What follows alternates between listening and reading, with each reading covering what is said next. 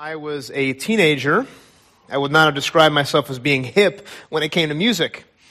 I didn't listen to the latest chart-topping hits that were blasting on the radio.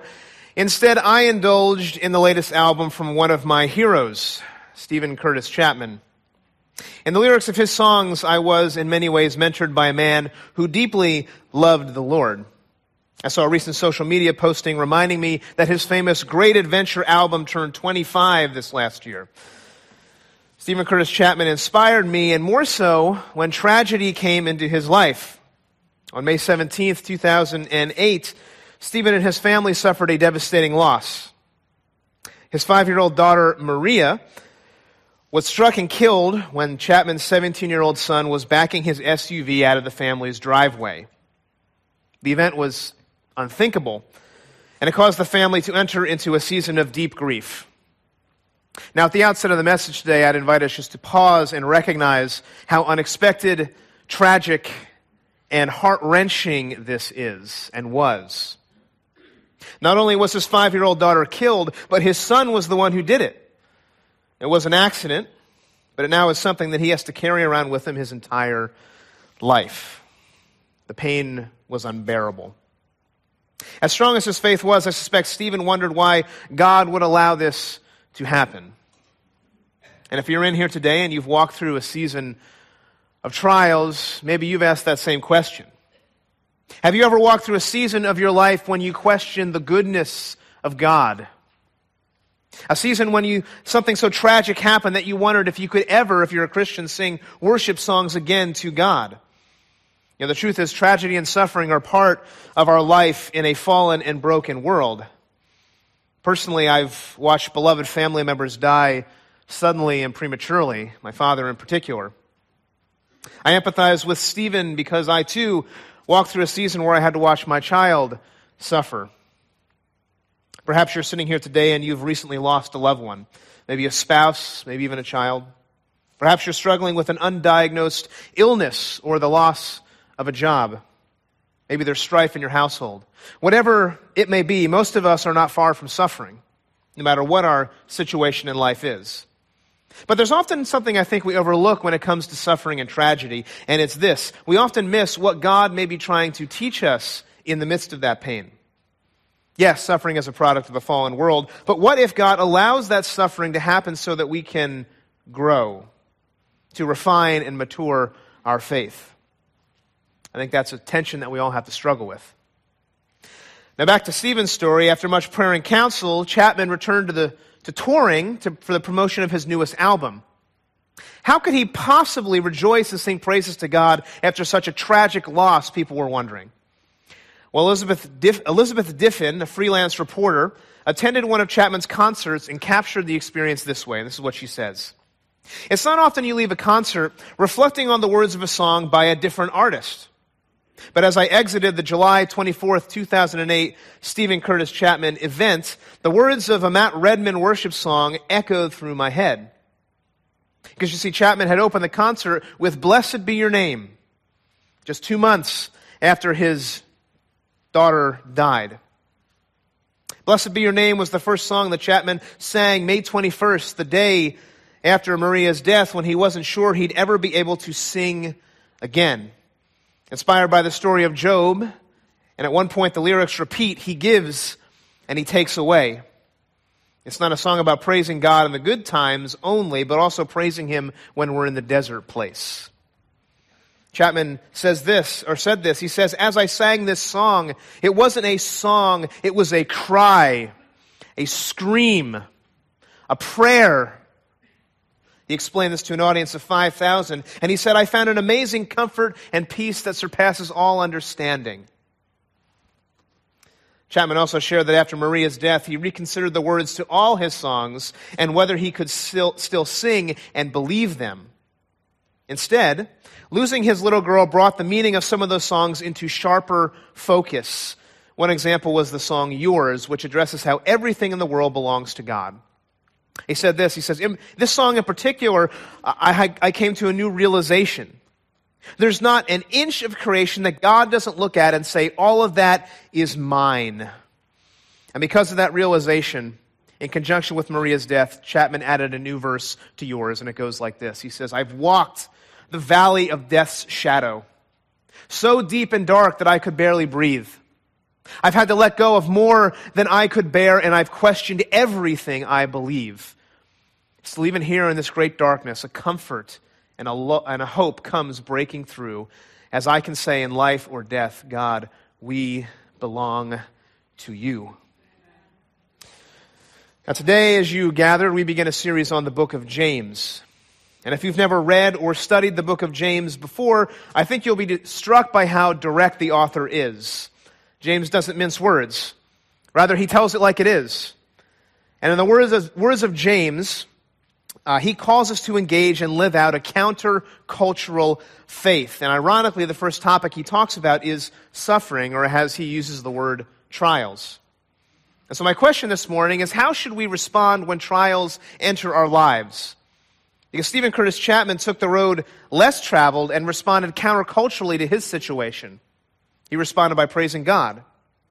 And James will give us a similar message today. In fact, he gives us three things that we should do when trials come in our lives. He says we should rejoice at the opportunity to grow. We should seek the wisdom of God. And then finally, we should empathize with the situation of others. Now, this is not an easy topic, but it is a relevant one for us to consider, and so I invite you to join me in James chapter 1, verses 1 to 12. And before we dive in, let's pray for God's wisdom. Lord, we come before you with a weighty topic at hand, Lord, as we consider suffering, as we consider pain in our world, and how we respond to that. And so, Lord, I don't know everybody's situation as they've walked in here today. I don't know the stories. I don't know what the last couple months or years have been like, Lord, but you do. And so I pray for a greater measure of your grace to come into our lives this morning, that you would soften our hearts to hear what you have to say to us today, that we would leave this place transformed, not afraid of the darkness, but knowing that you will walk through it with us if we are there. We look to you and we ask that you would receive the glory in Jesus' name. Amen. James begins his letter this way in chapter 1, verse 1. He says this, James, a servant of God and of the Lord Jesus Christ, to the 12 tribes scattered among the nations, greetings. Now the letter opens with some expected elements of a first century Greco-Roman letter. There's a sender, there's some recipients, and there's a greeting. However, the rest of the letter does not resemble a standard letter at all. There's no thanksgiving, there's no real order to the body of the letter, and there's really not a definitive closing to it. And so for many, this has made James a really difficult letter to interpret. And the first verse raises two questions for us right off the bat. Number one, we ask the question, who is James? Well, James is Jesus' half-brother who was the lead elder of the church in Jerusalem. He takes a prominent role in Acts chapter 15 at the Jerusalem Council. In other words, this letter is written by the leader of the first Christian community.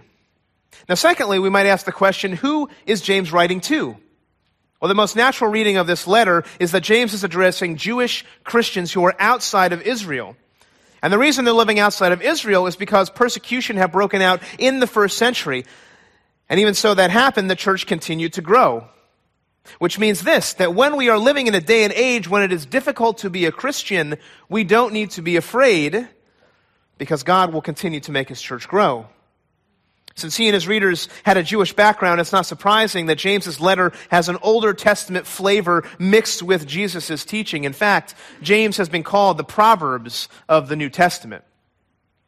Now, while reading James might feel like a bunch of disjointed messages, there's actually three themes introduced in the verse 11 verses that are woven throughout the letter. There's the theme of suffering and trials. There's the theme of wisdom. And then there's the theme of wealth and poverty. James will return to these themes over and over again throughout the letter, and so after a brief greeting, James jumps right in with the first topic, suffering.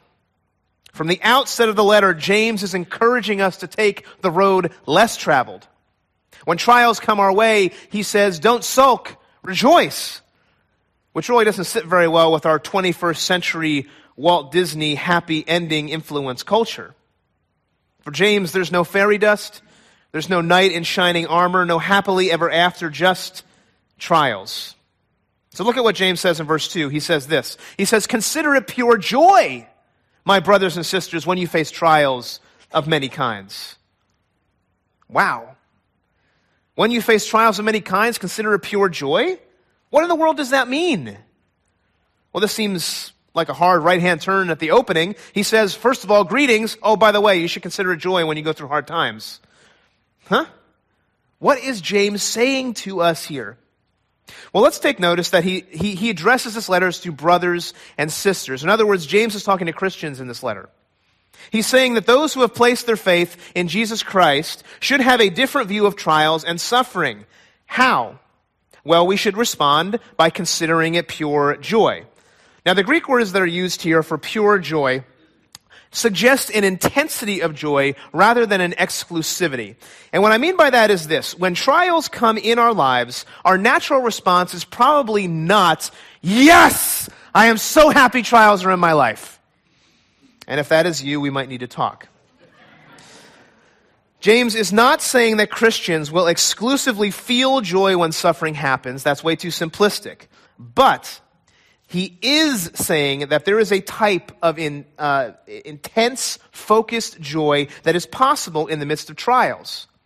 So let's be clear about one thing. James is not saying in this verse and advocating that Christians need to have a smile on their face when things go wrong. This is not a command to never be saddened by difficulties. Rather, joy is a state of contentment. We should not pretend that everything is great, but we can still reflect our sorrow. We can still reflect on our sorrow while having joy in the Lord. In that way, joy is much different than happiness. Now notice that other word, consider. The Greek word consider here is a command. And so it's a verb of thought rather than emotion. James is not commanding how we should feel, but rather he is commanding how we should think about our circumstances. Thus, we should consider and think about our difficult circumstances as joy.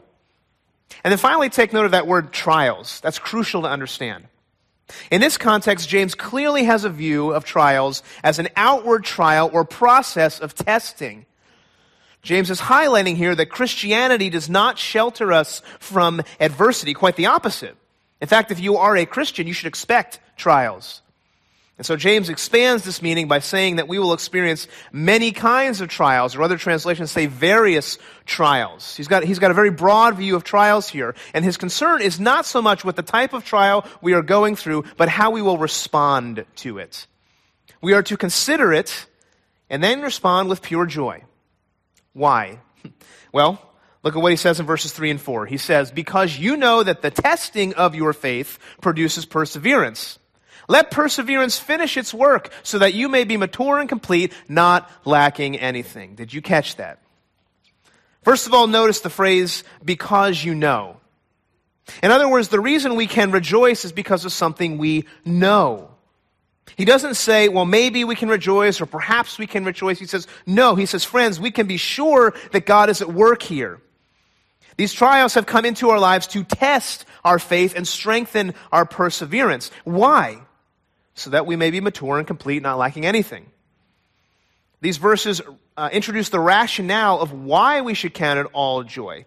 Because God allows trials for the purpose of testing us, or as scholar Craig Blomberg puts it, to prove us. He notes the implication here is of testing that leads to approval, a proving of the worth of something. Whoa, that's deep. But do you see what James is saying? Our response to trials proves that our faith is real, whether it's worth something. In fact, the Apostle Peter says this about trials in his letter in the first chapter. He says, these trials have come so that the proven genuineness of your faith, of greater worth than gold, which perishes even though refined by fire, may result in praise, glory, and honor when Jesus Christ is revealed. When trials come in our lives, we should not automatically run to a woe is me mindset. As Christians, we should see the purpose of trials, which is to strengthen our faith and prove it genuine. Because we cannot grow unless we are tested. And we don't know the beauty of the light unless we walk through the darkness. And when we walk this path, often God does greater things in our lives. In fact, a man who I believe is one of the greatest American presidents of all time is a good example of this. This man experienced many, many trials on his journey to the presidency. In fact, when he was 7 years old, his family was forced out of their home and he went to work. When he was 9, his mother died. A painful trial indeed. He lost his job as a store clerk when he was 20. He wanted to go to law school but didn't have the education. At age 23, he went into debt to be a partner in a small store. Trial after trial kept coming his way. 3 years later, this business partner died, and the resulting debt took years to repay. Another trial. When he was 28, after courting a girl for 4 years, he asked her to marry him, and she turned him down. Ouch. The sting of failure and another trial. On his third try, he was elected to Congress at age 37, but then failed to be reelected. Another trial. His son died at 4 years of age. Devastating trial. When this man was 45, he ran for the Senate and lost. Trial. At age 47, he ran for the vice presidency and lost. Another trial and another failure. But at age 51, he was elected president of the United States. I'm talking, of course, of Abraham Lincoln, a man who learned to face discouragement and move beyond it. Did you know that Abraham Lincoln, a man who learned to face discouragement and move beyond it, in the midst of the Civil War in 1863, established the annual celebration of Thanksgiving? Because Lincoln had learned how important it is to stop and think about God in the midst of great difficulties. And here's the lesson we can take from Lincoln's life. Would he have had the resolve to lead the country the way he did during the Civil War if he didn't experience these trials and difficulties? Lincoln had to learn perseverance, because the testing of our faith produces perseverance. In fact, if Lincoln hadn't persevered, who would have been president during the Civil War? I think we'll never know, because he did, and he accomplished great things. You see, perseverance has a role. The work of perseverance is to make us mature and complete, not lacking anything. While complete maturity is something we won't achieve in this life, we should strive for it, because God wants us to be complete, not lacking anything. And in fact, that word complete summarizes what a Christian should become. It stresses the incremental nature of growth. Perfection is not simply a maturing of character, but a rounding out when more and more aspects of the righteous character are added to us. Church, what James is saying is this. If we want to be the Christians, the Christ followers God is calling us to be, we have to embrace trials. We have to embrace suffering. And when they come, we need to count it all joy. His counsel is very counterintuitive to our spirits. In fact, when trials come, he says, rejoice at the opportunity to grow. Former Arkansas governor and pastor Mike Huckabee offers this story. He says, I know a pastor in Florida who used to have count it all joy parties every now and then. He so believed in this verse that when he would face a difficult situation, he would call his friends over to his house and say, hey, I want you to come over to my house for a party. And they'd say, oh, is it a birthday?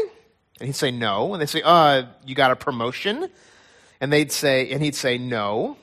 What's the situation, they would finally ask. And then he would say this. He'd say, well, I'm going through this incredibly difficult crisis right now, and I'm having a count it all joy party. We're going to celebrate the difficulty because I know this difficulty is going to bring something of special value into my life. I don't know what it is yet, but I want you to come and count it all joy with me. Have you ever had a count it all joy party? Yeah, me neither. Because to tell you the truth, it's tough to consider it pure joy because it hurts. Yet it's important to realize that unless we go through some test, we will never know what our faith is made of. And that's the question for all of us, right? What is our faith made of? If it's strong, we will be able to count it all joy when trials come. But if it's not strong, well, I've watched many people walk away from the faith when suffering came their way.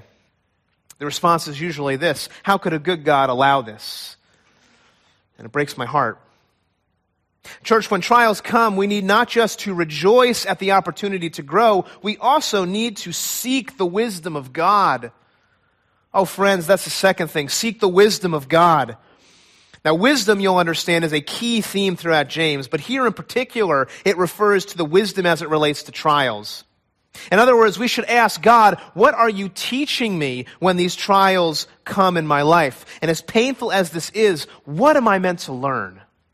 In fact, look at what James says in verse 5. He says this, "If any of you lacks wisdom, you should ask God, who gives generously to all without finding fault, and it will be given to you."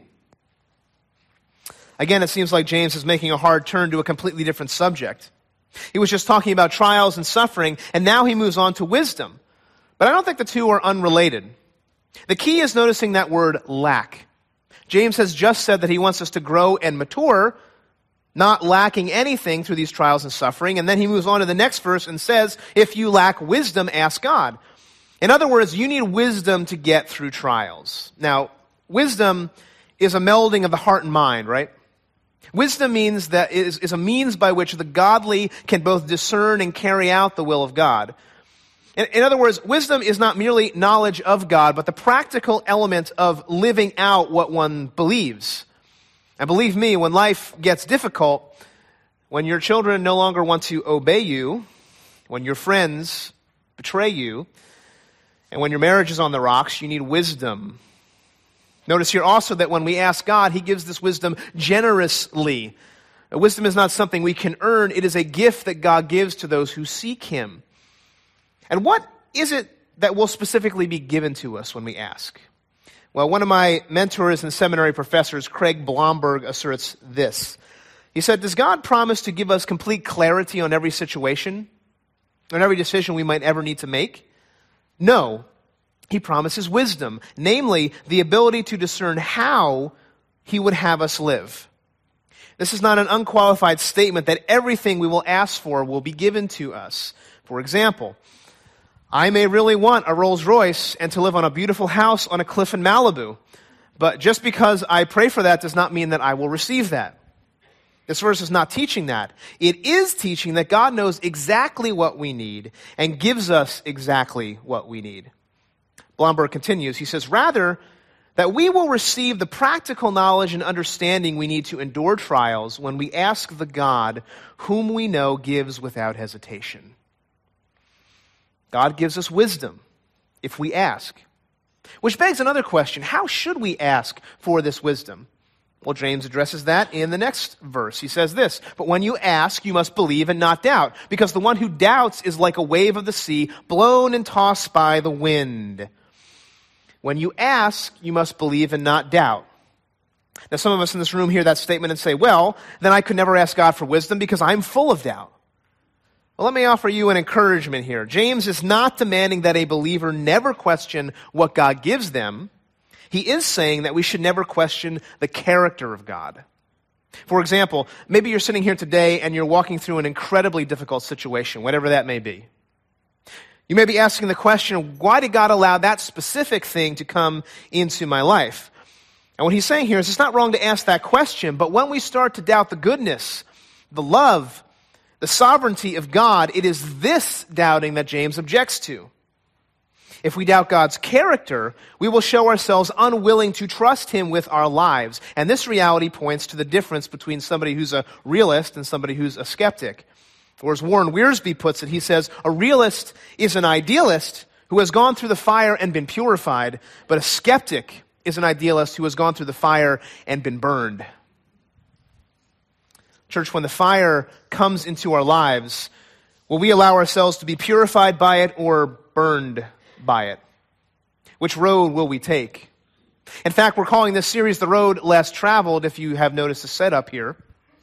Over and over again, James will exhort us to take the harder road because ultimately that will lead to God's glory and our good. Now, James offers a word picture here. He says, a person who doubts the character of God is like a wave of the seas blown and tossed about by the wind.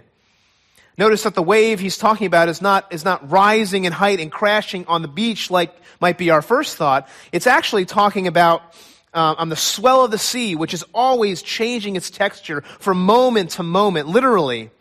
Wherever the wind blows, the waves change. And so what James is saying here is that we need to have an anchor for our souls. When we doubt the circumstances, we can doubt them, but we can't doubt the character of God because that is the anchor of our souls. If we don't trust God, how can we ask Him for anything? James has a parting shot for the person who doubts in verse 7 and 8. He says this, that person should not expect to receive anything from the Lord. Such a person is double-minded and unstable in all they do. Because God wants to give gifts to those who trust him. And if you don't trust him, don't expect to receive things from him. In fact, when he's talking about the double-minded person here who's unstable, James probably has in mind the Old Testament theology of Deuteronomy 6:5, where we are exhorted to love the Lord our God with all our heart, soul, mind, and strength. Not just part of who we are, but all of who we are. This last verse is speaking of people who are unwilling to let go of the world and truly follow Christ. In fact, these are people who are torn between sin and obedience, and are reluctant to let go of the pleasure of the world for the sake of discipleship, because true discipleship always requires suffering. Theologian A.W. Tozer once famously said this. He says, "It is doubtful whether God can bless a man greatly unless he has hurt him deeply." Friends, are you someone who believes in the character of God, or are you a doubter? Is our soul anchored in the one who truly knows us, or are we double-minded and unstable?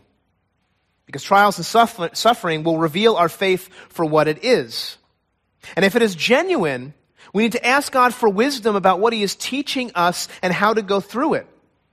Now, doing so is difficult because we are following the way of the one who suffered for us. But we have a choice. And following Jesus is never easy. In fact, in his work, The Imitation of Christ, Thomas à Kempis writes this. He says, Jesus has many who love his kingdom in heaven, but few who bear his cross. He has many who desire comfort, but few who desire suffering. He finds many to share his feast, but few his fasting. All desire to rejoice with him, but few are willing to suffer for his sake. Many follow Jesus to the breaking of bread, but few to the drinking of the cup of passion. Many admire his miracles, but few follow him in the humiliation of the cross. Because the way of the cross is the road less traveled. And everything in our world is screaming at us to take the easy road, to live for ourselves at all costs. And the question here is, church, will we choose to take the road less traveled? Because here's the truth. Asking God for wisdom is asking him to walk us through the bitter darkness of trials. Is that not what Jesus asked for in the garden? Not my will, Father, but yours be done. Asking for wisdom means asking for the cup. Asking for wisdom means embracing the trials he brings into our lives and counting them all joy. Because it may be that only in the darkness can we learn what God needs to teach us. Let me share with you another story. Can you imagine what it would be like to lose 3 generations of your family in a blinding moment? How would you survive? Well, that happened in 1991 to a man named Jerry Sitzer, a professor at Whitworth College in Spokane, Washington. He, his wife Linda, their 4 children, and his mother Grace had been to a Native American powwow in Idaho.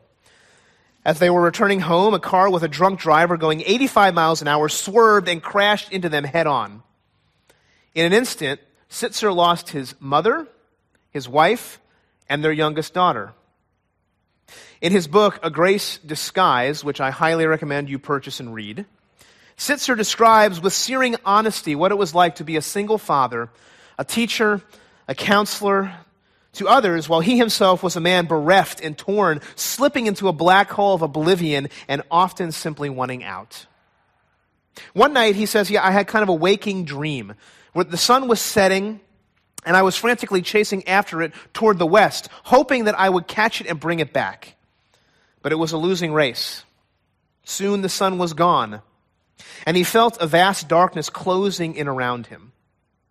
Now, shortly after this, his sister Diane told him that the quickest way to reach the sun is not to go west, but actually to turn around and head east and move fully into the darkness until one comes to the sunshine.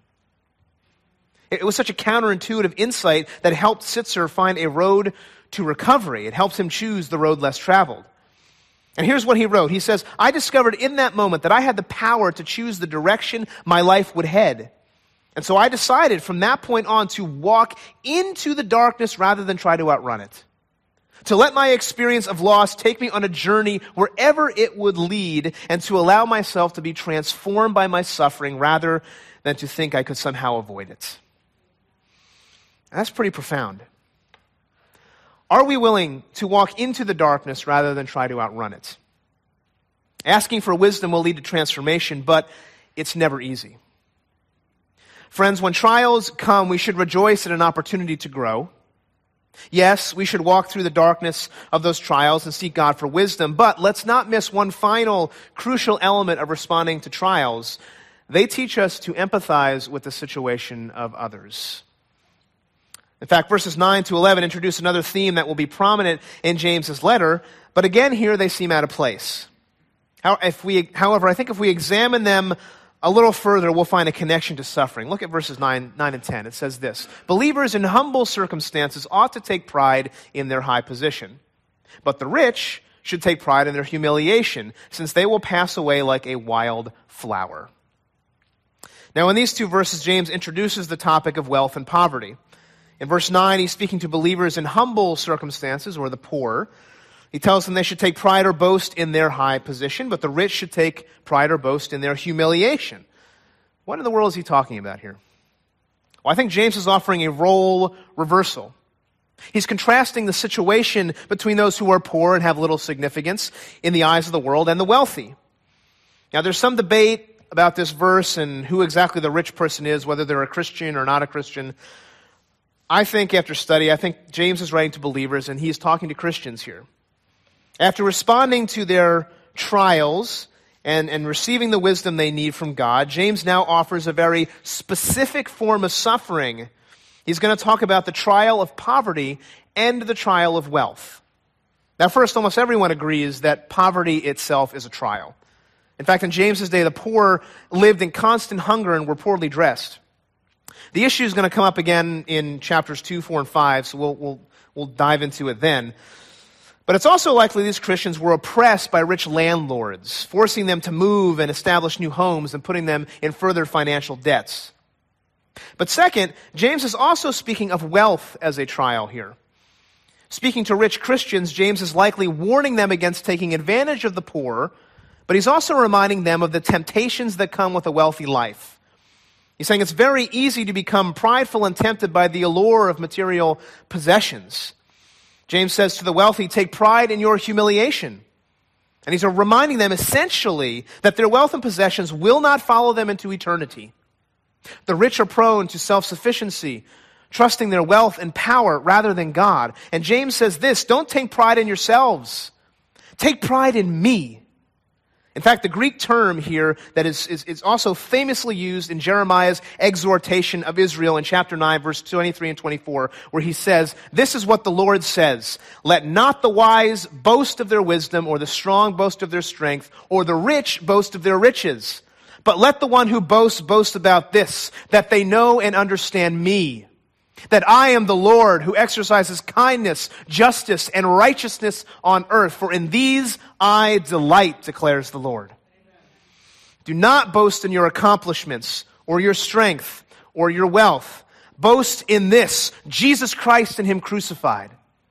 Boast in His blood that covers all of our sins. Boast that you know me, he says.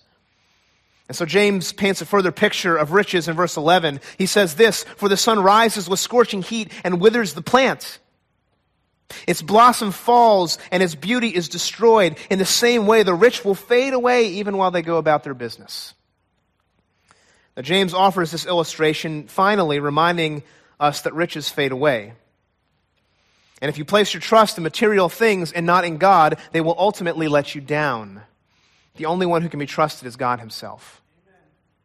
Now, the question may be asked again: why does James include this section here? It certainly does seem really random. But here's another way of looking at it.